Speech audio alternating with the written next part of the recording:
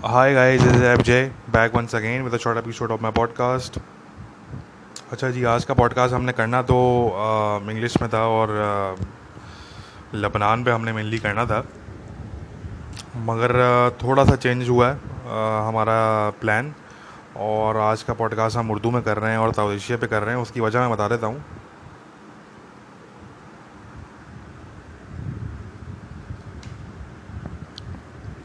जब last time मैंने announcement की थी कि जी हम जो है वो अब साउथ एशिया को हम कवर नहीं कर रहे होंगे ज़्यादा, और मेन हमारा जो फोकस होगा वो मिना रीजन पे होगा, तो उस टाइम पे आप बहुत से जो साउथ एशिया के हमारे सुनने वाले हैं, हमें फॉलो करने वाले हैं।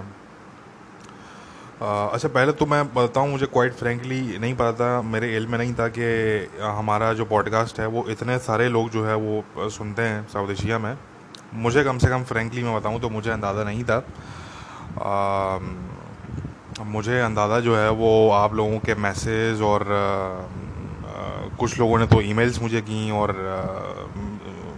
डिफरेंट फोरम से मैसेज, तो उससे जो है वो मुझे ज़रा सा अंदाज़ा हुआ। क्योंकि होता ये है कि मैं जो ज़ाहिर जो मैं पॉडकास्ट रिकॉर्ड करता हूँ, मैं एंकर जो ऐप है मैं वो यूज़ करता हूँ। अब एंकर ऐप पे हमें जो स्टैट्स होते हैं वो दिख रहे होते हैं, वो पता लग रहे होते हैं कि जी कितनी ऑडियंस है, कितने लोग कौन सा पॉडकास्ट प्ले कर रहे हैं, क्या है, वो सब हमें दिख रहा होता है। मगर प्रॉब्लम कहाँ आता है कि जब यही पॉडकास्ट डिस्ट्रीब्यूट होता है डिफरेंट ऐप्स पे, गूगल पे, एप्पल पे और डिफरेंट ऐप्स पे, तो उस सूरत में हमें फिर नहीं पता होता कि वहाँ से जो है वो कितने लोग उसको सुन रहे हैं या वहाँ की जो ऑडियंस है वो कितनी है।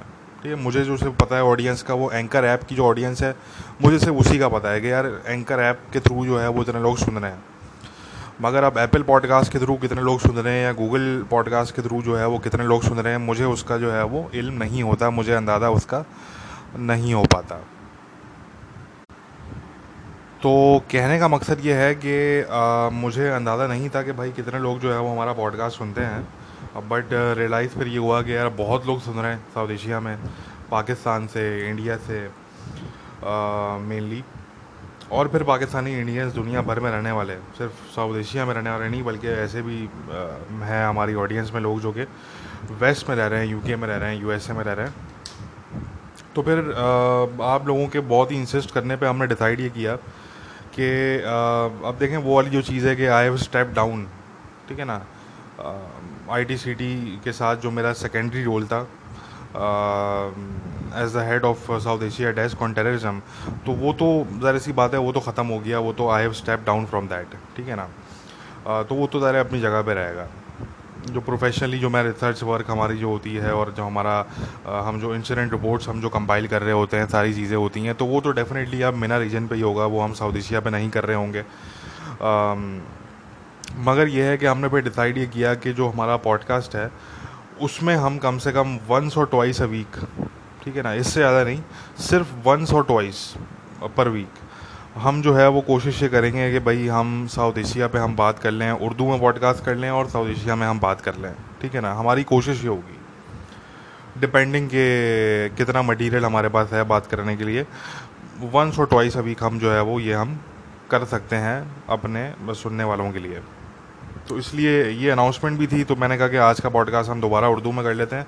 अब जो नेक्स्ट फ्यू पॉडकास्ट होंगे वो फिर इंग्लिश में होंगे। तो एनीवे, आज के पॉडकास्ट का जो है वो आगाज़ करते हैं पाकिस्तान से वंस अगेन। और पाकिस्तान में आप लोग देख रहे होंगे कि जो है वो एक टेररिज्म की वेव है जो स्टार्ट हुई है पिछले कुछ टाइम में दोबारा से, और वो बढ़ती जा रही है। कराची में अभी रिसेंटली अटैक हुआ, कल आई थिंक अटैक हुआ कराची में। जो इंडिपेंडेंस डे के जो स्टॉल्स होते हैं, जो लोग पाकिस्तान में रहे हैं उनको पता है कि पाकिस्तान में इंडिपेंडेंस डे के स्टॉल्स लगते हैं, ऑल ओवर पाकिस्तान ही लगाए जाते हैं वो, ठीक है ना। तो कराची में भी लगते हैं, कराची में बड़े पैमाने पर लगते हैं, ठीक है ना। तो वो जो इंडिपेंडेंस डे के जो स्टॉल्स हैं जहाँ पे वो फ्लैग्स वगैरह सेल कर रहे होते हैं, सेल पे होते हैं, तो वो बेसिकली वो जो चीज़ है वो उस पे जो है वो वहाँ पे अटैक हुआ कराची में। और आई थिंक क्रैकर या ग्रेनेड का अटैक था वो। तो सिंधु देश रेवोल्यूशनरी आर्मी SRA, उन्होंने जो है वो उसकी ज़िम्मेदारी कबूल की है। और वो जो है वो कहते हैं कि जी अटैक हमने कैरी आउट किया है। तो इसी तरीके से इससे एक दिन पहले जो है वो बलूचिस्तान में अटैक हुआ था। वो भी इंडिपेंडेंस डे के कैंप पे जो है वो कैंप लगा हुआ था वहाँ पे, इंडिपेंडेंस डे का कोई, तो उस पे जो है वो अटैक हुआ था, बेसिकली उसको टारगेट किया गया था।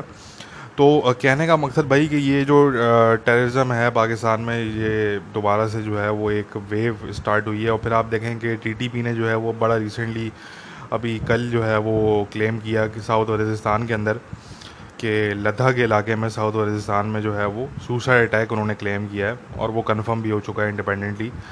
तो आप अगर देखें तो पाकिस्तान के इस वक्त 3 बड़े प्रोविंसेस जो हैं वहाँ पे इस वक्त जो है वो इस तरह के अटैक्स हो रहे हैं। और ऐसा नहीं है कि पंजाब जो है वो कोई बचा हुआ है, पंजाब के अंदर भी जो है वो जिहादी ग्रुप्स मौजूद हैं। आए दिन हमें सुनने में मिलता है कि जी गुजरांवाला में, तो कभी डेरा इस्माइल खान में, कभी कहीं पे जो है वो काउंटर टेररिज्म डिपार्टमेंट की कार्रवाई होती है, और वो जो है वो कुछ टेररिस्ट जो है वो मारे जाते हैं उसमें, ठीक है ना। तो उसका मतलब ये है कि जिहादी ग्रुप्स पंजाब के अंदर भी ऑपरेट कर रहे हैं। बस शायद फ़र्क ये है कि पंजाब में ज़्यादा अटैक्स कैरी आउट नहीं करते। वैसे इस पे भी एक सवालिया निशान है, ये मैं आपको बताऊं, क्योंकि जो बहुत से पाकिस्तानी हैं उनके दिल में एक ही चीज़ होती है कि यार ये पंजाब में अटैक क्यों नहीं होता आखिर, ठीक है ना। बलूचिस्तान में होगा, सिंध में होगा, KP प्रोविंस में होगा, हर जगह होगा, मगर पंजाब में नहीं होगा, तो उसकी क्या वजह है। तो मेरी जहाँ तक समझ में आती है तो उसकी एक वजह यह है कि देखें पंजाब की जो सिक्योरिटी है, जो पंजाब की पुलिस, जो पुलिसिंग है, जो सिक्योरिटी है पंजाब की, वो काफ़ी स्ट्रॉन्ग है। उस पे जो है वो जो पास्ट गवर्नमेंट्स रही हैं, लोकल गवर्नमेंट्स जो पंजाब प्रोविंस के अंदर रही हैं, उन्होंने जो है वो उस पर बड़ा काम किया है, और वो बड़ी जो है वो बड़ी स्ट्रॉन्ग है वो, ठीक है ना।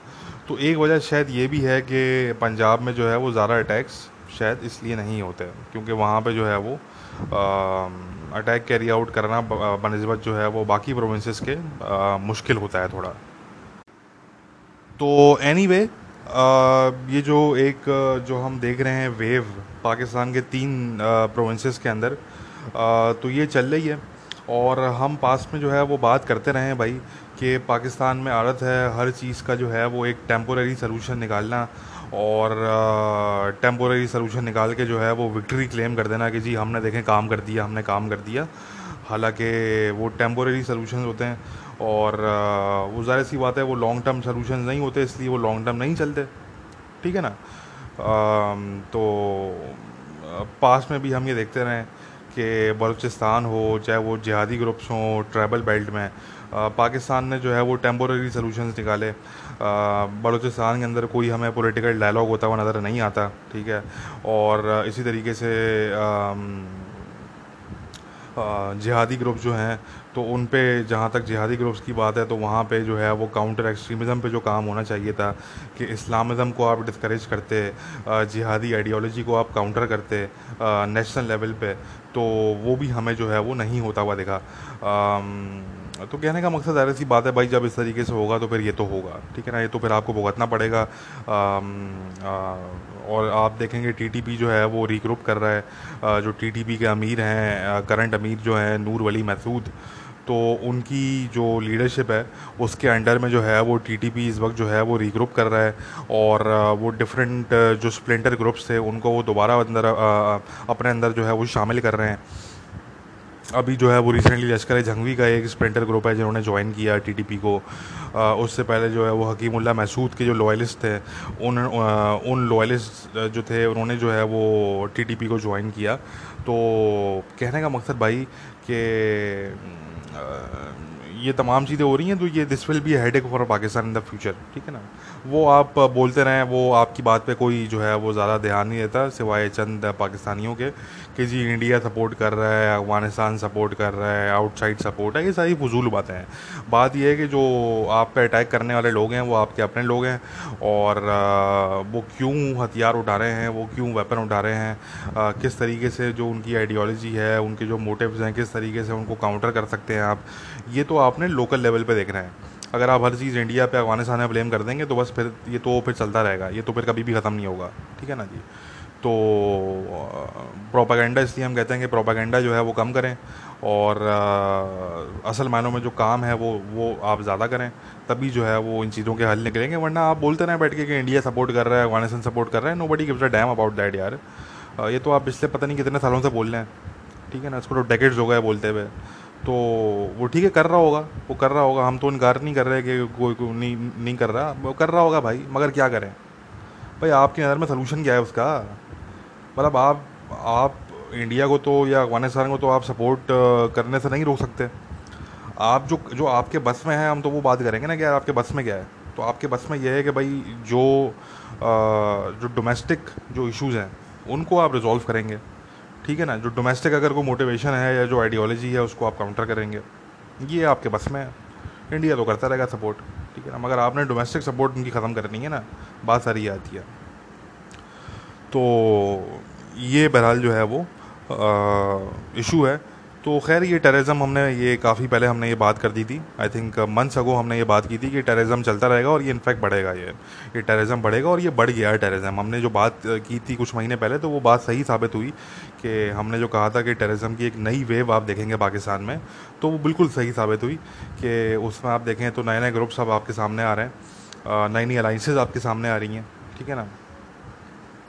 तो ये चलता रहेगा, ये चलता रहेगा जब तक पाकिस्तान में सीरियसली बैठ के इस पे नहीं काम किया जाएगा, सीरियसली इस पे बैठ के जो है वो वर्क नहीं किया जाएगा। वही जो पाकिस्तान में जो बाबू लोग हैं जिनको हम जिनको हम बाबू लोग कहते हैं, ये जो बाबू लोग हैं पाकिस्तान में, जब तक भाई ये इसी तरीके से काम करते रहेंगे, इस तरीके से ये काम कर रहे हैं अभी, तो ये तमाम चीज़ें भाई ऐसे ही चलती रहेंगी, ठीक है ना जी।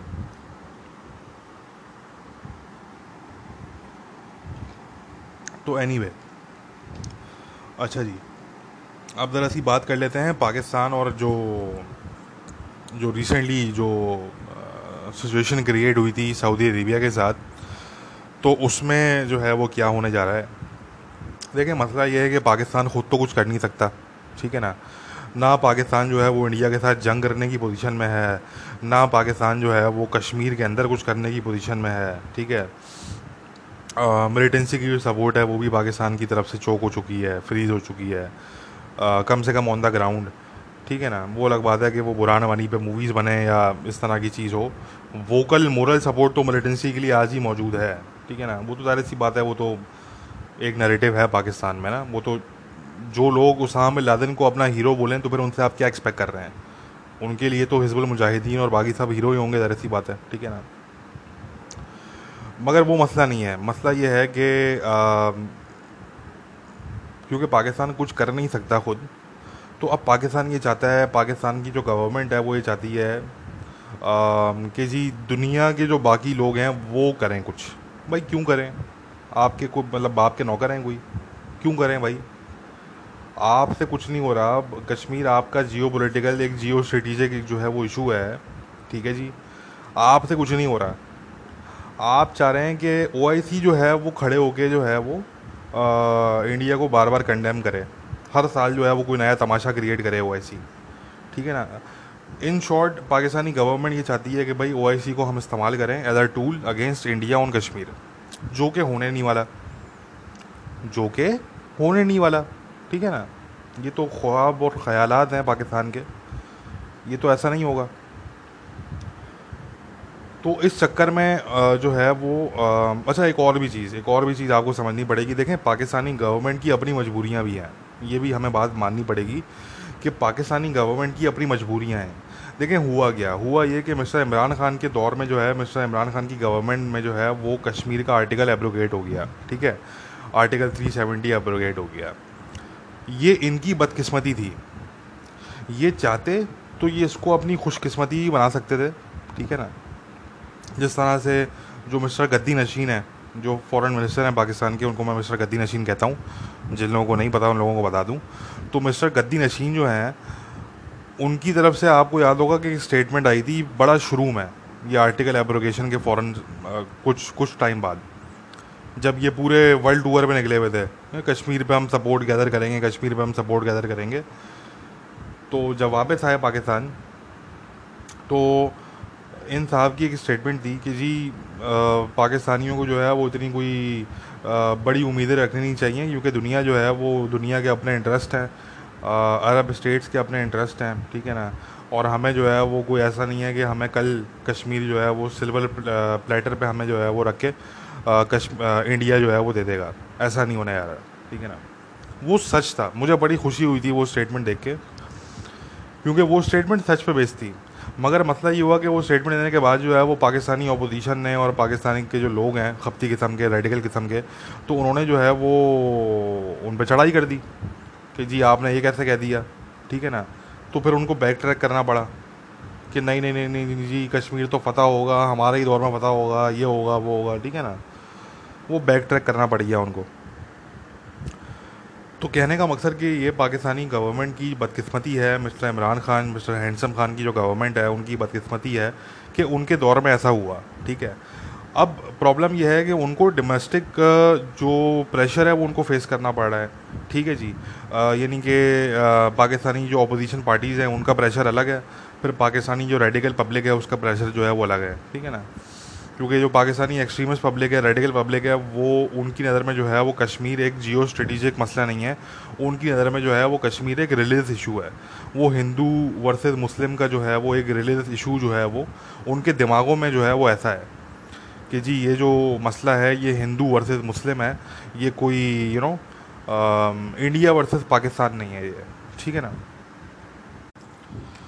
तो इसलिए जो है वो जो रेडिकल पाकिस्तानीज़ हैं उनको ये समझाना और मुश्किल हो जाता है कि भाई आपके मफाद में क्या है और आपके इंटरेस्ट में जो है वो क्या चीज़ है। उनको ये समझाना बड़ा मुश्किल हो जाता है, क्योंकि वो हर चीज़ को जो है वो आइडियोलॉजी के पर्सपेक्टिव से वो देख रहे होते हैं। ज़ाहिर सी बात है, एक ऐसा मुल्क है जहाँ पे आवाम जो है वो ओवरडोज हो चुकी है, रिलीजन के नाम पे, मज़हब के नाम पे वो ओवरडोज हो चुकी है। उस आवाम को सोते हुए, उठते हुए, खाते हुए, पीते हुए, बैठते हुए, बाथरूम जाते हुए, बाथरूम से निकलते हुए, मतलब हर चीज़ करते हुए, सांस लेते हुए, ब्लिंक करते हुए, मतलब हर चीज़ करते हुए इस कौम को जो है वो मज़हब चाहिए, ठीक है ना। मज़हब के बगैर जो है वो मज़हब एक ऐसा ओपियम है इस कौम के लिए। और ज़ाहिर सी बात है, वो जो एक कहावत है कि जी या सिंपल से बाद में आप इसको ये कह देंगे जी, जो पस्त कौमें होती हैं, जो जिन कौमों के पल्ले और कुछ होता नहीं है, फिर उन कौमों के पल्ले मज़हब ही होता है। उन कौमों के पल्ले और कुछ होता नहीं है, तो फिर मज़हब ही उनको आखिर में घूम फिर के मिलता है कि जिसका सहारा वो लेते हैं। तो ज़ाहिर सी बात है, इतनी रेडिकलाइज्ड एक कौम है, तो उनको जो है वो ये समझाना बड़ा मुश्किल हो जाता है कि भाई आपके मफाद में जो है वो आपके नेशनल इंटरेस्ट में ये चीज़ है, ठीक है ना। तो प्रॉब्लम ये है कि भाई पाकिस्तानी गवर्नमेंट, क्योंकि उनको डोमेस्टिक प्रेशर का सामना है, तो हमें उनकी मजबूरी भी समझनी पड़ेगी कि अब उनको इस तरह की फजूल किस्म की हरकतें करनी पड़ रही हैं अपने आवाम को दिखाने के लिए, अपने पाकिस्तानी जो आवाम है, पाकिस्तान में रहने वाले, उनको दिखाने के लिए कि भाई देखें हम कुछ ना कुछ कर रहे हैं, ठीक है ना। हम कुछ ना कुछ कर रहे हैं, हम हाथ पाँव मार रहे हैं, वो अलग बात है। दुनिया हम पे हंस रही है और हमारी बातों को बिल्कुल सीरियसली नहीं ले रही, वो एक अलग बात है। मगर भाई हम कोशिश कर रहे हैं, ठीक है ना। तो उनकी मजबूरी बताने का मकसद कि भाई उनकी मजबूरी भी है, और उनकी मजबूरियों को भी जो है वो हमें समझना पड़ेगा, देखना पड़ेगा, सुनना पड़ेगा, ठीक है ना, रियलाइज़ करना पड़ेगा। तो खैर, coming back to the point, ये जो पाकिस्तानी गवर्नमेंट की जो ख्वाहिश है कि ओआईसी को हम जो है वो इस्तेमाल करें और इंडिया को बैश करने के लिए और कश्मीर के इशू को हम रेज़ करें, तो भाई ऐसा तो नहीं होने वाला। ये तो अपने ख्याली जो पुलाव जो जो बन रहा है पाकिस्तान के बहुत से लोगों के जहन में, तो ये तो आप छोड़ दें ना, ये तो नहीं होने वाला, ठीक है ना जी। और उसकी सिंपल वजह मैं आपको बता दूं कि भाई जितने अरब स्टेट्स हैं, जितने भी ओआईसी के मेंबर थे, अरब स्टेट्स को आप छोड़ दें, जितने भी ओआईसी के मेंबर थे, वो देखते ही नहीं है इस इशू को as a issue of Muslims, ठीक है ना जी। वो इस इशू को देखते हैं as an issue between India and Pakistan, as a bilateral issue between India and Pakistan, ठीक है ना जी। और इस इशू को जो फ़लस्तीन के इशू से मिलाने की जो हम देखते हैं कि कोशिश होती है। अच्छा, ये बड़े मज़े की बात है,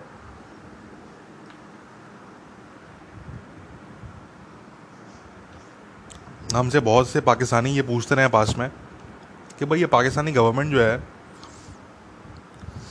ये कश्मीर के मुद्दे को जो है वो फ़लस्तीन के इशू से क्यों मिलाती है बार बार।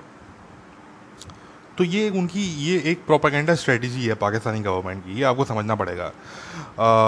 और वो उसके पीछे जो लॉजिक है वो ये है कि जी क्योंकि फ़लस्तीनी इशू जो है वो ज़रा पॉपुलर है मुस्लिम वर्ल्ड के अंदर, ठीक है ना। तो इसलिए जो है वो हम अगर कश्मीर के इशू को हम बार बार फ़लस्तीन के इशू से मिलाएंगे तो हमें शायद कामयाबी मिल जाएगी, ठीक है ना। जबकि उसका ऑपोजिट जो है वो रियलिटी है, और वो रियलिटी ये है भाई कि जितना आप फ़लस्तीन के इशू से मिलाएंगे कश्मीर के इशू को, उतना ही जो है वो दुनिया पीछे हटती जाएगी। क्योंकि the world is sick and tired, मैं रिपीट कर देता हूँ, the world is sick and tired including Arab states, they are sick and tired of the Palestine issue. ये जो फ़लस्तीनियों ने जो एक ड्रामा जो लगा के रखा हुआ है पिछले 70 साल से, तो लोग जो है वो तंग आ चुके हैं, अरब स्टेट्स जो हैं वो तंग आ चुके हैं, वो परेशान, वो बेजार हो चुके हैं कि यार ये क्या तमाशा है। हमारे भी कुछ नेशनल इंटरेस्ट हैं, हमें भी अपने नेशनल इंटरेस्ट को परसू करना है, हमने भी अपने मफादात देखने हैं, हम ये फ़लस्तीनियों के चक्कर में पड़े रहेंगे ज़िंदगी भर, हमारे पास ज़िंदगी में और कोई काम नहीं है। तो कहने का मकसद कि वो फ़लस्तीनी इशू से ऑलरेडी जो मुल्क बेदार आ चुके हैं, आप उन मुल्कों को बता रहे हैं कि जी ये जो हमारा इशू है ये फ़लस्तीनी इशू की तरह है। तो वो तो जैसे ही नाम सुनते हैं फ़लस्तीन का वो भागते हैं, वो बोलते हैं भाई 2 कदम पीछे हटो, ये क्या हमारे ऊपर क्या आफत आ गई। एक तरफ फ़लस्तीन था जो हल होकर नहीं दे रहा था, अब ये कश्मीर को लेकर आ गए और ये कह रहे हैं कि जी कश्मीर का इशू जो है वो फ़लस्तीन का इशू है, या फ़लस्तीन के इशू जैसा है ये, ठीक है ना, जो भी एक्स वाई दी। तो इसलिए ये एक फेल्ड स्ट्रेटजी है, और ज़ाहिर सी बात है इसलिए आपको वेस्ट भी सपोर्ट नहीं करता, ठीक है ना। आप देख लें कि आपकी जो ये जो एक अजीब किस्म की बेहुदा किस्म की जो आपकी स्ट्रेटजी रही है कि कश्मीर के इशू को आप फ़लस्तीन के इशू से आप जो है वो कंपेयर करते हैं बार बार, हालांकि दोनों में कोई कंपैरिजन बनता नहीं है। इस तरह मैं आर्टिकल भी लिख चुका हूँ, उसमें मैं बहुत बात कर चुका हूँ, मैं इसलिए दोबारा इस पर बात नहीं करूँगा। कंपैरिजन को बनता नहीं है, मगर आप बार बार कंपेयर कर रहे हैं, बार बार आप कंपेयर कर रहे हैं, तो होता है कि अरब ममालिक भी दूर भागते हैं और जो वेस्टर्न ममालिक हैं वो तो दूर भागते ही भागते हैं, ठीक है ना जी। तो इसलिए आपकी कोई सपोर्ट नहीं है कश्मीर के इशू पे स्टेटमेंट से बढ़ के। लेकिन स्टेटमेंट्स तो पाकिस्तान कहीं से भी दिलवा सकता है, ठीक है ना। स्टेटमेंट्स तो जो है वो कहीं से भी दिलवा सकता है, पाकिस्तान ओआईसी से दिलवा दी, कहीं और से दिलवा दी, वो स्टेटमेंट्स आ जाएंगी। वो टर्की ने स्टेटमेंट दे दी, वो स्टेटमेंट्स आ जाएंगी। मसला ये है कि भाई हम सारी स्टेटमेंट्स आने के बाद हम एक सवाल करेंगे ना आपसे, एक सवाल तो बनता है हमारा, और वो ये सवाल होगा कि ये सारी जो स्टेटमेंट्स हैं, इन स्टेटमेंट्स के आने के बाद क्या इंडिया के बिहेवियर में कोई चेंज आया, क्या इंडिया पे कोई फ़र्क पड़ा। तो इसका जवाब है नहीं, ना ही उनके बिहेवियर में अभी तक कोई फ़र्क पड़ा है और ना ही पड़ेगा। ये समझने वाली बात है, ठीक है जी।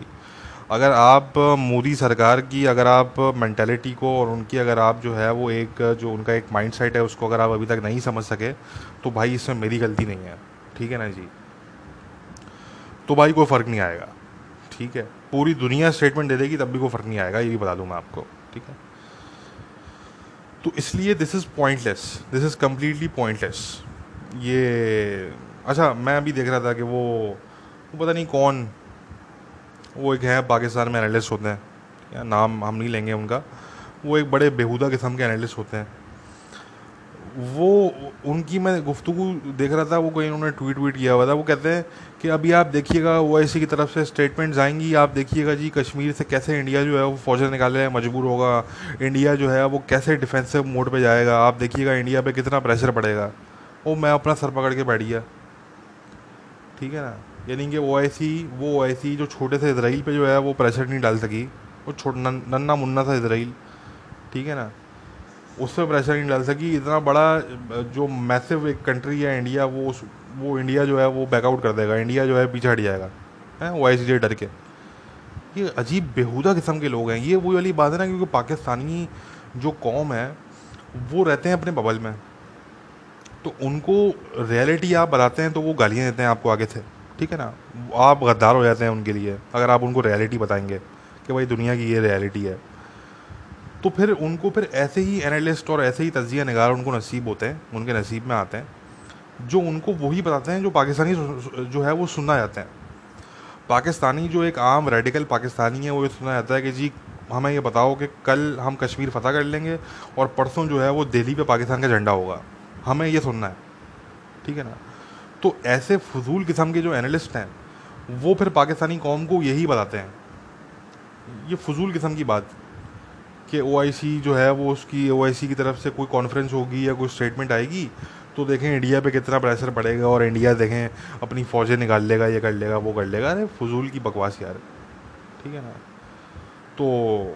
तो भाई ऐसे लोगों को ना सुना करें, ठीक है। रियलिटी जो बेस्ड लोग बात करते हैं उन लोगों को सुना करें, और वो रियलिटी हमेशा तल्ख होती है, ये ध्यान में रखेंगे, रियलिटी इज़ ऑलवेज़ बिटर। तो अगर आप जो है वो बेटर चीज़ें अगर नहीं सुन सकते तो वो तो एक अलग बात है, ठीक है ना। मगर कोशिश ज़रूर करें सुनने की, कम से कम अपने अंदर जो है वो इतने गट्स पैदा करें कि आपके अंदर जो है वो रियलिटी को फेस करने के जो है वो हिम्मत होनी चाहिए आपके अंदर। तो भाई रियलिटी ये है कि पाकिस्तान के जो मुद्दा है, देखें एक प्रॉब्लम ये भी आता है कि कश्मीर का जो केस लड़ने वाला जो मुल्क है वो पाकिस्तान है, ठीक है ना। एक इशू ये भी है, वैसे सबसे बड़ा इशू ये है कि कश्मीर के इशू को जो लोग इग्नोर करते हैं इतना, और कश्मीर के इशू को जो है वो लोग दुनिया भर के जो ममालिक हैं वो घास नहीं डालते। तो उसकी एक वजह ये भी है कि जो उसका केस लड़ने वाली जो ताकत है वो पाकिस्तान है। अगर कोई और मुल्क होता, अगर कोई ढंग का मुल्क होता, कोई ढंग की कौम होती, तो शायद दुनिया फिर भी सुनती। मगर क्योंकि पाकिस्तान है तो दुनिया जो है वो हंसती है और आगे बढ़ जाती है।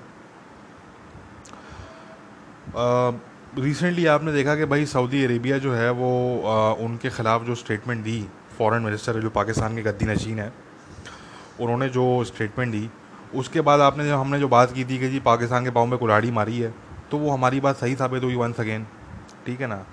और वो अब आपके सामने है कि वो बैक ट्रैकिंग हो रही है। अब जो है वो तमाम चीज़ें बैक ट्रैक हो रही हैं। वो फॉरेन मिनिस्टर कह रहे हैं कि नहीं जी ऐसा तो कुछ भी नहीं है, हमारे हालात तो जी बड़े अच्छे हैं, वो हमारे जो रिलेशन है वो बड़े अच्छे हैं सऊदी अरेबिया के साथ, ठीक है जी। और जितने जो गवर्नमेंट की जो प्रोपेगेंडा पर्सनैलिटीज़ हैं, ठीक है ना, वो गवर्नमेंट के पेरोल पे जो पर्सनैलिटीज़ हैं वो हमें पता है कौन कौन है, तो वो भी सब यही कह रहे हैं कि नहीं जी ऐसा तो कुछ भी नहीं है, सऊदी अरेबिया पाकिस्तान के रिलेशन जो है वो तो बड़े अच्छे हैं, ठीक है ना जी। और अभी रिसेंटली आपने देखा कि पाकिस्तान के आर्मी चीफ जो हैं जनरल बाजवा साहब, उन्होंने मीटिंग की सऊदी एनवॉय के साथ। तो वो मीटिंग भाई उनको क्यों करनी पड़ी, ठीक है ना, अचानक से उनको मीटिंग क्यों करनी पड़ी? अगर सब कुछ अच्छा है तो भाई फिर मीटिंग क्यों, वाई? तो नहीं, कुछ भी अच्छा नहीं है, हम ये बात पहले कर चुके हैं। जो पाकिस्तानी गवर्नमेंट के जो प्रोपेगेंडा आर्टिस्ट हैं उनको आप इग्नोर कर दिया करें, ठीक है। वो तो आपको हमेशा झूठ जो है वो बताएंगे, या हाफ ट्रुथ वो आपको बताएंगे, पूरा सच वो आपको नहीं बताएंगे।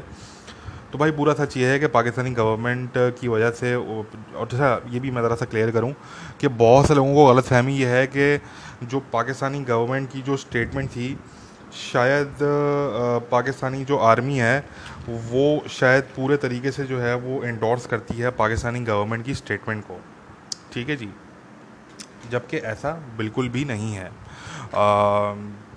देखें ये तो हम बात कर चुके हैं पहले पास में कि Pakistani establishment including Pakistani military, उनके अंदर एक ऐसा सेगमेंट मौजूद है जो चाहता है कि जी हम टर्की के साथ जो है वो अपने रिलेशन मज़ीद क्लोज़ करें, और ये तो है, यहाँ तक तो बात हकीकत है। मगर वो जो रिलेशंस क्लोज़ करने वाली बात है वो सऊदीज़ के एक्सपेंस पे नहीं है। वो ऐसा नहीं है कि जी सऊदीज़ से जो है वो हम अपने रिलेशन कम करें और टर्की से हम अपने रिलेशन जो है वो इंक्रीज़ करें, वो ऐसा नहीं है। वो ये है कि जी टर्की के साथ हमारे रिलेशन अच्छे होने चाहिए, मज़ीद अच्छे होने चाहिए, वो ये वाली बात है।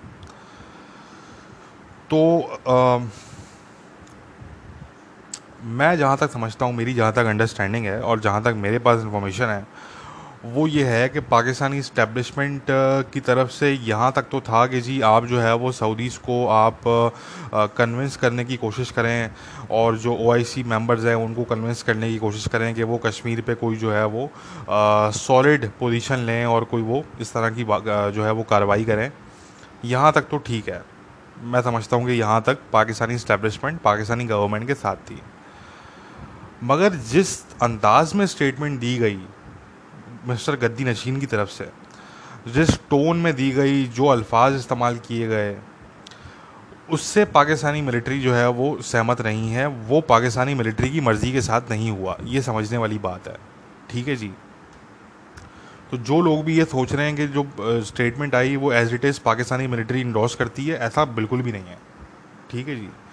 और यही वजह है कि पाकिस्तानी मिलिट्री जो चीफ़ हैं उनको मीटिंग करनी पड़ गई सऊदी एनवॉय के साथ, रिलेशंस को बैलेंस करने के लिए, और रिलेशन जो बिल्कुल बुलडोज होने जा रहे थे उनको बचाने के लिए वो मीटिंग करनी पड़ी उनको।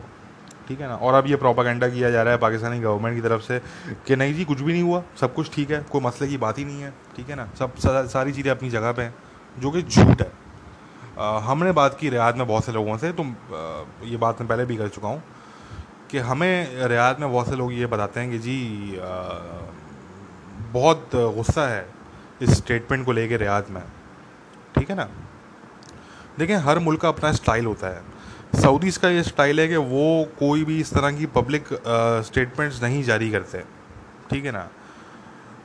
वो खामोशी के साथ डीलिंग करते हैं, वो भी इस्टेब्लिशमेंट के साथ करते हैं ज़्यादातर। तभी जो है वो उनके सऊदी एनवॉय ने मीटिंग की मिलिट्री चीफ के साथ, पीएम के साथ नहीं की।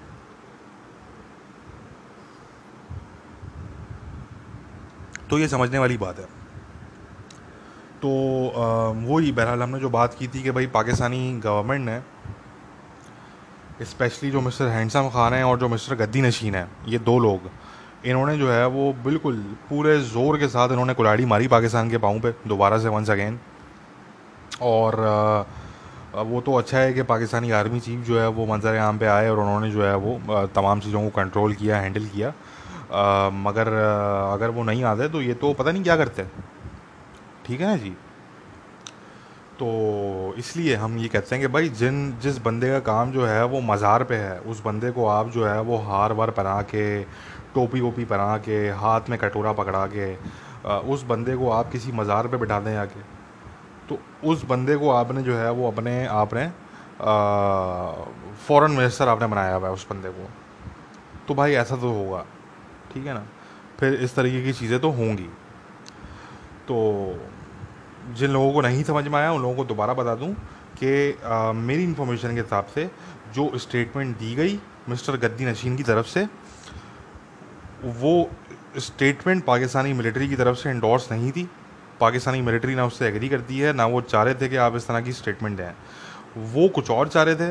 वो ये चाह रहे थे कि जी आप जो है वो आप सऊदीज़ और ओआईसी की जो मेंबर स्टेट्स हैं उन पे आप थोड़ा प्रेशर डालें प्यार से, मगर, और उनको आप कन्विंस करें कि जी ये जो है वो हमारा साथ दें कश्मीर के इशू पे। मगर जो स्टेटमेंट इट सेल्फ है, जिस तरह के अल्फाज और जिस तरह की टोन यूज़ की गई स्टेटमेंट के अंदर, तो उससे जो है वो पाकिस्तानी मिलिट्री और इस्टेब्लिशमेंट जो है वो सहमत नहीं है, वो एग्री नहीं करते। ये इसको आप जहन में बिठा लें अपने। ठीक है जी। तो एनीवे ये हो गया। तो जैसे कि हम इसको रैप अप करते हैं इस चीज़ को, टॉपिक को, कि जैसे कि हमने बताया कि भाई पाकिस्तान जो है वो इस तरह की चीज़ें करता रहेगा। ठीक है। मगर उसका कोई फ़र्क नहीं पड़ेगा इंडिया की सेहत पे, उसका कोई फ़र्क नहीं पड़ेगा on the ground Kashmir region में, इंडिया की पॉलिसी पे उसका कोई फ़र्क नहीं पड़ेगा। ठीक है जी। ये बात हम पहले भी कर चुके हैं, दोबारा कर लेते हैं कि if you can not fight for something that you think is important for you, don't expect others to fight for you। ठीक है ना जी। अगर आप एक चीज़ जो आपके लिए इम्पोर्टेंट है, अगर आप उसके लिए ख़ुद फाइट नहीं कर सकते, तो फिर बाकी लोगों से भी आप एक्सपेक्ट ना करें कि कोई आपके लिए फ़ाइट करेगा, सिंपल से अल्फाज में। और कोई इस वक्त जो मुल्क है वो इस चीज़ को मानने के लिए तैयार नहीं है कि कश्मीर का जो इशू है वो मुस्लिम दुनिया का इशू है। तकरीबन तमाम ममालिक के ही नज़दीक जो है वो कश्मीर इशू जो है वो पाकिस्तान और इंडिया के बीच में एक इशू है। ठीक है ना। तो ये जो है वो रियलिटी है। और अगर पाकिस्तान चाहता है कि पाकिस्तान के जो पाकिस्तान के टॉकिंग पॉइंट्स हैं, जो पाकिस्तान का नैरेटिव है, उस पर अगर मुल्क अग्री करें, लोग अग्री करें, तो उसके लिए पाकिस्तान को बहुत सी चीज़ें करनी पड़ेंगी। उनमें से कुछ चीज़ें ये हैं कि आपको अपने आप को बिल्डअप करना पड़ेगा इकनॉमिकली, ठीक है। आपको अपना इमेज आपको बेहतर करना पड़ेगा, और वरना ऐसे इमेज बेहतर करना पड़ेगा तो उसका मतलब ये नहीं है कि आर्टिफिशियल वे में करना पड़ेगा। उसका मतलब ये है कि आपको अपनी हरकतें आपको जो है वो सुधारनी पड़ेंगी। जो आपकी हरकतें हैं पाकिस्तान में, जो पाकिस्तानियों की हरकतें हैं, जो एक्सट्रीमिज़म है, जो सारी चीज़ें हैं, तो वो आपको जो है वो जो है वो सुधारनी पड़ेंगी, वो आपको इम्प्रूव करनी पड़ेंगी। क्योंकि अभी ये होता है कि आप किसी भी चीज़ पे आप जो है वो कहीं पे आप जाके बोलते हैं कि देखें जी कश्मीर में ये ह्यूमन राइट्स वायलेशन हो रही है, तो इंडिया आता है, India same human rights violation Pakistan में निकाल के दिखा लेता है आपको। आप कहते हैं वहाँ पे इंटरनेट नहीं है, इंडिया आता है बोलता है देखें जी गिलगित के अंदर यहाँ यहाँ इंटरनेट नहीं है, बलूचिस्तान के यहाँ यहाँ पे इंटरनेट नहीं है, ठीक है ना जी। आप बोलते हैं जी यहाँ पे कर्फ्यू लगाया हुआ है इंडिया ने, इंडिया आता है वो बोलता है देखें जी पाकिस्तान ने अपने ट्राइबल डिस्ट्रिक्ट के अंदर कर्फ्यू लगाया हुआ है, पाकिस्तान ने यहाँ पे कर्फ्यू लगाया हुआ है, यहाँ पे कर्फ्यू लगाया हुआ है, ठीक है ना। तो कहने का मकसद कि जब तक आप अपनी स्टैंडिंग, अपनी पोजीशन आप जो है वो स्ट्रॉन्ग नहीं करेंगे और इम्प्रूव नहीं करेंगे, तब तक जो है वो आपके नैरेटिव पे लोग जो है वो अटेंशन नहीं देंगे, ठीक है ना जी। और ये बहरहाल जो है वो रियलिटी है, तल्ख है मगर रियलिटी है। एनीवे आखिर में बात कर लेते हैं अमेरिका की, कि अमेरिका में जो है वो जो मिस कमला जो हैरिस हैं, उनको जो है वो वाइस प्रेसिडेंट के नॉमिनी के लिए जो है वो सेलेक्ट किया गया है बाइडन की तरफ से, जो बाइडन की तरफ से। और तो अच्छा है। मेरे ख्याल से जो सूजन राइस हैं वो ज़्यादा बदतर होती, कमला हैरिस जो हैं वो फिर भी जो है वो मेरे ख्याल से बेटर हैं। और मगर बात यह है कि जो बाइडन, मेरा नहीं ख्याल है कि जो बाइडन जो है वो जीत पाएंगे, उनका मतलब बड़ा मुश्किल है। मैं कम से कम ये बोलूँगा कि उनका जीतना बड़ा मुश्किल है। मगर जो अमेरिकन इस्टेब्लिशमेंट है उसकी तो ज़ाहिर सी बात है कोशिश यही होगी कि जो बाइडन जीत जाएँ, बट मुझे अभी तक ज़रा मुश्किल लग रहा है कि जो बाइडन जीत सकें। अच्छा, पाकिस्तानी बड़े खुश हो रहे थे कमला हैरिस पे और जो बाइडन पे, तो इतने खुश होने की ज़रूरत नहीं है, क्योंकि ये अगर पावर में आ भी जाते हैं, जो बाइडन अगर प्रेसिडेंट बन भी जाते हैं, तो ये ध्यान में रखें कि अमेरिका की पॉलिसी चेंज नहीं होगी, ठीक है। देखें, ध्यान में रखने वाली बात है कि जो अमेरिका की पॉलिसी है टूवर्ड्स चाइना और टूवर्ड्स इंडिया, वो बाय पार्टीशन पॉलिसी है, ठीक है। वो ऐसा नहीं है कि रिपब्लिकन्स की अलग है और डेमोक्रेट्स की अलग है। वो जो पॉलिसी है वो अमेरिकन इस्टेब्लिशमेंट की पॉलिसी है, ये समझने वाली बात है, ठीक है। तो इसलिए अगर कोई भी ये सोच रहा है कि जो बाइडन या कमला हैरिस के आने के बाद जो है वो अमेरिका की पॉलिसी जो है वो चेंज हो जाएगी चाइना पे या इंडिया पे, तो भाई ऐसा नहीं होने जा रहा। आप उनकी दो चार स्टेटमेंट्स को जो है वो आप ज़्यादा सीरियसली ना लें, ठीक है। अमेरिका की पॉलिसी सेम रहेगी, जो है वही रहेगी, कम से कम चाइना पे और इंडिया पे। हाँ, ये हो सकता है कि शायद इंडिया को जो है वो कोई अगर डेमोक्रेटिक पार्टी की अगर कोई गवर्नमेंट आ जाए, तो हो सकता है कि वो इंडिया पे ज़्यादा प्रेशर डालें कि जी आप जो है वो माइनॉरिटी राइट्स को आप प्रोटेक्ट करें और ये सारी चीज़ें, इस तरह की चीज़ों पे शायद वो ज़्यादा प्रेशर डालें, या वो शायद थोड़ा पब्लिकली बात करें। बट इससे ज़्यादा कुछ नहीं होगा, ठीक है ना। जो उनकी एक अलाइंस है, जो उनकी डिफेंस पार्टनरशिप है, जो सारी चीज़ें हैं, वो अपनी ही जगह पे रहेंगी, वो अपनी जगह से नहीं हिलने वाली।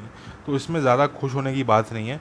समझने की बात यह है कि अमेरिका की जो इंटरेस्ट हैं वो कम्प्लीटली अलाइंड हैं इस वक्त इंडिया के साथ, ठीक है। बाकी का जो वेस्ट है, लार्जर जो वेस्टर्न पार्ट्स हैं, उनके इंटरेस्ट भी जो है वो इस वक्त कम्प्लीटली अलाइंड हैं इंडिया के साथ, ठीक है। तो इस वजह से जो है वो ऐसा नहीं होगा कि आप कोई मेजर पॉलिसी शिफ्ट आप देखेंगे, ऐसा बिल्कुल भी नहीं होगा, ठीक है। तो ये समझने की बात है। तो एनीवे जो अभी रिसेंटली मैंने स्टोरी भी की थी इस पर कि कश्मीर के अंदर जो है वो वंस अगेन एक फेक इनकाउंटर किया गया है इंडियन आर्मी की तरफ से। और this is not the first time कि इंडियन आर्मी ने और इंडियन सिक्योरिटी फोर्सेस ने जो है वो एक फ़ेक इनकाउंटर किया। 3 लेबरर्स को मारा है उन्होंने वहाँ पे, इसमें एक 16 ईयर ओल्ड बॉय शामिल है। और वेरी अनफॉर्चुनेट। देखें, बात ये आती है कि जो कश्मीरीज़ हैं उनके जेन्युइन ग्रीवेंसेस हैं, उनकी जो है वो ह्यूमन राइट्स के जो है वो जेन्युइन इश्यूज़ हैं। और इंडिया की सरकार ने जो है वो एक ऐसा इन्वायरमेंट वहाँ पे बनाया हुआ है। और ये मैं ज़रा सा बताऊँ आपको कि जो हम पास में जो मैंने एक दो दफ़ा बात की कि काउंटर टेररिज्म ऑपरेशन हैं कश्मीर के अंदर, ये वगैरह एक इंडस्ट्री है। और इससे जो है वो बहुत से लोगों की दुकानें चल रही हैं, बहुत से लोगों के इंटरेस्ट जुड़े हुए हैं, ठीक है ना। तो उसमें फिर इसी तरह की चीज़ें आपको देखने को मिलती हैं। फेक इनकाउंटर्स हो गए, ये आपको देखने को मिलते हैं, ठीक है ना। Fake operations, fake so called busting of militant hideouts, ये इस तरह की फ़ेक किस्म की चीज़ें आपको देखने को मिलती हैं। क्योंकि उसकी वजह ये होती है कि भाई एक इंडस्ट्री है वो कश्मीर के अंदर बकायदा तौर पे। और ज़ाहिर सी बात है, ये जो लोग होते हैं, ऑफिसर्स होते हैं ऑन द ग्राउंड, इनको भी भाई प्रमोशन चाहिए होती है, इनको भी मेडल चाहिए होते हैं, इनको भी ग्रांट्स चाहिए होती हैं, ठीक है ना जी। तो इसलिए ये चीज़ें कर रहे होते हैं ये लोग। मगर जो कश्मीरी हैं वो बीच में स्टक हैं।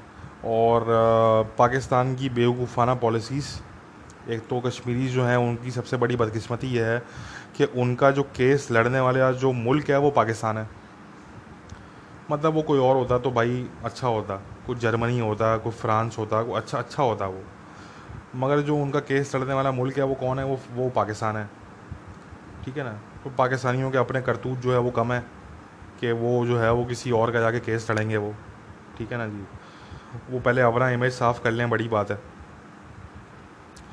तो ये मसला है। तो बेचारे उनको पाकिस्तान की तरफ से भी कोई उम्मीद नहीं है। और अगर भाई किसी कश्मीरी को है भी तो मैं ये बोलूँगा कि भाई अपनी उम्मीदें आप जो है वो थोड़ा सा मेरे ख़्याल से अब मैं क्या कहूँ, मैं कम से कम ये बोलूँगा कि भाई ज़्यादा उम्मीद ना रखें। मैं कम से कम ये कहूँगा कि आप पाकिस्तान से ज़्यादा उम्मीद ना रखें। हाँ, अगर आपका पेट जो है वो स्टेटमेंट से भरता है, अगर किसी मुल्क की तरफ से कोई स्टेटमेंट आ जाती है या किसी ह्यूमन राइट्स बॉडी की तरफ से कोई स्टेटमेंट आ जाती है, तो अगर उससे आपका पेट भरता है कश्मीरियों का, तो भाई मुझे तो इससे कोई मसला नहीं है। आप फिर तो मैं कहता हूँ कि 100 स्टेटमेंट्स आनी चाहिए, ठीक है ना। मगर मुझे लगता नहीं है कि कश्मीरी का इससे पेट भरता है, या ये जो स्टेटमेंट्स हैं ये कश्मीर के लिए कुछ भी करती हैं ऑन द ग्राउंड। तो इसलिए मैं ये बात कर रहा हूँ कि ज़्यादा उम्मीद ना रखें भाई, ठीक है। और अब देखें, बात ये आती है कि ताली दोनों हाथों से बचती है। तो इंडिया को भी ज़रा अपनी पॉलिसी चेंज करनी पड़ेंगी। और फिर जो कश्मीरीज़ हैं उनको भी ये रियलाइज़ करना पड़ेगा कि भाई आपने जो अपने अपने मसले मसाइल हैं, उनका हल अगर कोई आपको प्रोवाइड कर सकता है तो वो इस वक्त इंडिया ही कर सकता है। भले आप इंडिया को एज एन ऑक्यूपाइंग पावर देखें या आप उसको किसी भी पावर के तौर पे देखें, डजेंट मैटर। मगर रियलिटी ये है कि क्योंकि इंडिया का कंट्रोल है कश्मीर पे, तो आपके जितने मसले मसाइल हैं उनका अगर सलूशन कोई प्रोवाइड कर सकता है सही मायनों में, तो वो इंडिया कर सकता है। हाँ, वो अलग बात है कि इंडिया में जो है वो उस तरह के फैशिस्ट किस्म के लोग इस वक्त जो है वो बैठे हुए हैं, जो ज़ाहिर सी बात है जिनकी प्रायोरिटी नहीं है, कि वो उनकी प्रायोरिटी में ये चीज़ है ही नहीं। मगर कल को अगर कोई और गवर्नमेंट आती है इंडिया में, तो उनकी प्रायोरिटी में ये चीज़ हो सकती है, ठीक है ना। तो समझने वाली बात ये, मगर कम से कम ये कश्मीरी तो रियलाइज़ कर लें कि भाई पाकिस्तान से कश्मीरियों को जो है ना वो ऑन द ग्राउंड तो कुछ नहीं मिलने वाला, ठीक है ना। ऑन द ग्राउंड तो कुछ नहीं होने वाला। पाकिस्तान जो है वो दुनिया भर से 2000 स्टेटमेंट्स देकर आ जाए, ठीक है ना। पाकिस्तान बोले देखें जी ये 2000 स्टेटमेंट्स हैं दुनिया भर से हम लेकर आ गए। मेरा सवाल ये है कि क्या Kashmiri on the ground, Kashmiri को कोई फ़र्क पड़ रहा है ऑन द ग्राउंड? क्या इंडिया के जो ऑन द ग्राउंड बिहेवियर है, ऑन द ग्राउंड जो एक्टिविटीज़ हैं, उन उन उन उन चीज़ों पे कोई फ़र्क पड़ा? क्या कश्मीरी को किसी भी तरीके से फ़र्क पड़ा उन स्टेटमेंट्स का? कश्मीरी की लाइफ बेहतर हो गई, काउंटर टेररिज्म ऑपरेशंस कम हो गए, मतलब कुछ भी हुआ इस तरह का? अगर उसका जवाब नहीं में है, तो भाई वो 2000 स्टेटमेंट्स उनको आप जला के कूड़े में डाल लें, कचरे में डाल लें मेरी वजह से, क्योंकि उनका फिर यही मुकद्दर है, वो किसी काम की नहीं है, ठीक है ना जी। तो इसलिए भाई स्टेटमेंट से काम नहीं चलने वाला। और ना ही स्टेटमेंट से जो है वो कश्मीरियों का पेट भरने वाला है, ठीक है ना जी। ये समझने वाली बात है। और अगर कश्मीरी जो हैं वो फिर भी उनको लगता है कि पाकिस्तान से कोई उम्मीद उनको रखनी है, तो वो भले रखें, वो फिर वो कश्मीरियों का मसला है। मगर अगर आप रियलिटी बेस्ड बात करें तो भाई रियलिटी तो फिर यही है कि पाकिस्तान जो है वो स्टेटमेंट्स के अलावा जो है वो कुछ भी नहीं कर सकता कश्मीर के लिए, ठीक है ना। स्टेटमेंट्स हो गई, डिप्लोमेसी हो गई, बस यही चीज़ है। तो इसके अलावा जो है वो कुछ मतलब है नहीं असल में। अगर जो बाइडन भी आ जाएंगे अमेरिका में तो भी जो है वो पाकिस्तान चाहे कितनी ही लॉबिंग क्यों ना कर ले, जो अमेरिका की एक पॉलिसी है वो पॉलिसी रहेगी, उसमें कुछ चेंज नहीं आएगा। जो ओआईसी की एक पोजीशन है वो उनकी एक पोजीशन रहेगी। वो स्टेटमेंट वगैरह वो रिलीज़ कर देंगे, ऑलरेडी उन्होंने करी है पास में, वैसी बात नहीं है। मगर उससे बढ़ के कुछ भी नहीं होगा, ठीक है। और स्टेटमेंट से मैंने जैसे कि बात की, स्टेटमेंट जो हैं उनसे कश्मीरीज़ का पेट नहीं भरता असल में। वो स्टेटमेंट जो हैं वो कश्मीरीज़ की लाइफ चेंज नहीं कर रही, मसला सारा ये है, ठीक है ना। इसलिए स्टेटमेंट जो हैं वो इनफेक्टिव हैं। तो बस ये समझने की बात है। Anyway guys, this was our podcast for today. और जैसे कि हमने कहा शुरू में कि आज का हमने पॉडकास्ट वंस अगेन उर्दू में किया, बट अब जो हमारे जो नेक्स्ट फ्यू पॉडकास्ट होंगे वो उर्दू में होंगे, बट सॉरी इंग्लिश में होंगे। बट हमारी कोशिश होगी कि वंस और ट्वाइस अ वीक हम साउथ एशिया रीजन पे हम जो है वो कोई ना कोई हम पॉडकास्ट कर लें, और depending on the material that we have, ठीक है। तो anyway guys, this is it for today. अपना ख्याल रखिए, I will be back very soon, take care, bye bye.